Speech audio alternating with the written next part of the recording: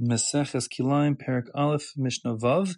Now we go into animals. So we're going to have 7 pairs of animals that look quite similar, and yet they are Kilayim. Now, if you recall from the introduction, when it comes to animals, there are 2 separate Torah prohibitions regarding Kilayim. The first is cross-breeding them, that is to force the 2 animals of different species to mate. That's an issue of Torah. And secondly, to work them together while they're harnessed together. Like, for example, the shor and chamor, the ox and the donkey pulling a plow together. But as we'll see, it doesn't need to be horse and donkeys, and it doesn't need to be a plow. For example, the Mishnah says, haze'ev v'hakelev, a wolf and a dog. They look quite similar, and in fact, taxonomically, they are quite similar and can crossbreed. Nevertheless, the Torah looks at it as 2 separate species, 2 different minim, and therefore one couldn't crossbreed the wolf with the dog, as many in fact do, nor could you have them work together to pull something, as people do also. If you go to the Iditarod race in Alaska, wherever, so when they pull that sled, if you harness a wolf and a dog together, that would be an Isra Torah of Kilayim. Second of all, the Kelev HaKufri and the Shual, the village dog, some kind of small dog, and a Shual is a fox. Those are considered to be Kilayim, different species, and you can't crossbreed them or crosswork them. Also, ha'izim v'ha'tzavaim. An aiz is a goat, good old-fashioned domestic goat. A tzvi is a gazelle. I see them all the time here near Beit Shemesh when I ride my bike, and they run around. And they look, if you know what a springbok looks like in South Africa, looks much like that. The tzvi is not a deer.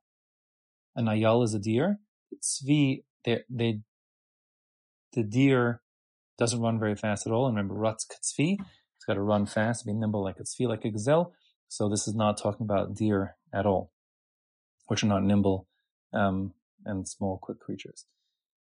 Next, Yaelim and Rachelim. So Yael is an ibex, like a mountain goat. You see them if you've ever been to Ein Yael, which is the Yael fountain, spring near the Dead Sea.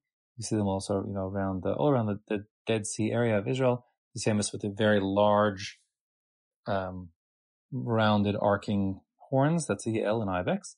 And a Rachel is a ewe, meaning E-W-E, meaning a female sheep. So Rachelim are just sheep, good old-fashioned sheep. They look similar, but they are Kilayim one with the other. Next, Hasus v'hapered. A sus is a horse. A pered is a mule. So when a horse mates with a donkey, then the offspring is a mule.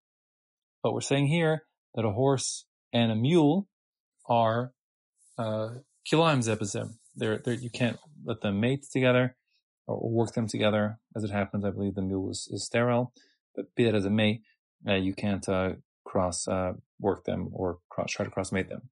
Hapered v'chamor. Same goes if you have a pered, which is a mule, and a chamor, which is a donkey. So again, the donkey and horse together make the pered, but the pered is considered a different species than the donkey. And finally, the chamor and the arod. Chamor is a donkey, a domestic donkey, whereas the arod is a wild ass. Wild ass looks mighty similar to a donkey, but in fact it's a different species. You can see them in the zoo and so on.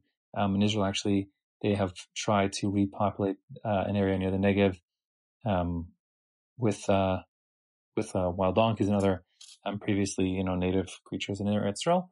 But the domestic donkey and the wild ass are not the same species, and one may not work them together or crossbreed them. Hence, the Mishnah concludes by saying, "Afal bi shedomen ze lezeh," even though these 7 pairs of animals look quite similar, Kilayim ze bezeh, they in fact are Kilayim, and one couldn't crossbreed or crosswork them.